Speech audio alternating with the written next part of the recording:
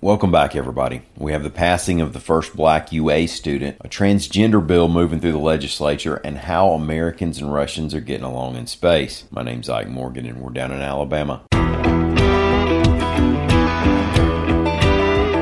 The first black student to enroll at the University of Alabama has died, reports AL.com's Rebecca Griesbach. Autherine Lucy Foster, Autherine Lucy at the time, applied for admission to UA in 1952 but was rejected because of her race. After federal court intervention, she was admitted and began taking classes in the education building in 1956. A few days later, facing threats of mob violence, she even had to shelter in that education building while waiting for a patrol car escort. The university dismissed her for safety reasons and did not admit another black student until 1963. 3 decades later, she returned to the school and earned her master's in elementary education. Since then, she's been honored with an honorary doctorate, a historical marker on campus, and just last week, she cut the ribbon on Autherine Lucy Hall, the new name of that education building. Autherine Lucy Foster was 92 years old.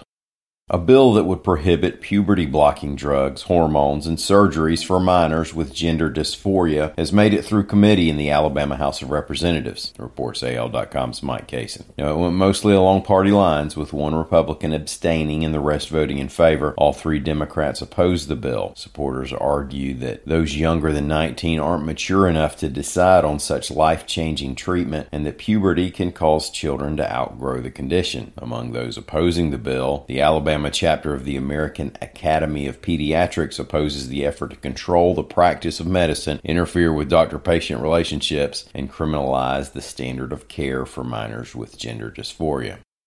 NASA's Huntsville folks say that work among Americans and Russians on the International Space Station is proceeding as normal. Even as on planet Earth, Russia has invaded Ukraine and found itself at odds with much of the world, reports AL.com's Lee Roop. Now, around 1,000 people in the Huntsville, Alabama area do work related to the space station, at Marshall Space Flight Center managing the science experiments, and others as government employees and contractors working on the program. NASA Associated Administrator for Space Operations Kathy Leaders said they've, quote, operated in these kinds of situations before, and both sides always operated very professionally and understand at our level the importance of this fantastic mission. Now, in April, an American astronaut and 2 Russian crewmates are scheduled to return and land in Kazakhstan, which normally would require NASA to send a delegation through Russia to get there for the landing. As of now, Leaders says she expects that'll take place as planned. Today's a little heavy with the news, so I'll add that despite the Major League Baseball lockout, minor league baseball will start as scheduled in Alabama. That means that on the second Friday in April, the Huntsville Trash Pandas, Birmingham Barons, and Montgomery Biscuits will all play in their Southern League season openers. Thank y'all for listening. We'll be back here again tomorrow. Until then, stop by and see us on the internet. We're at AL.com.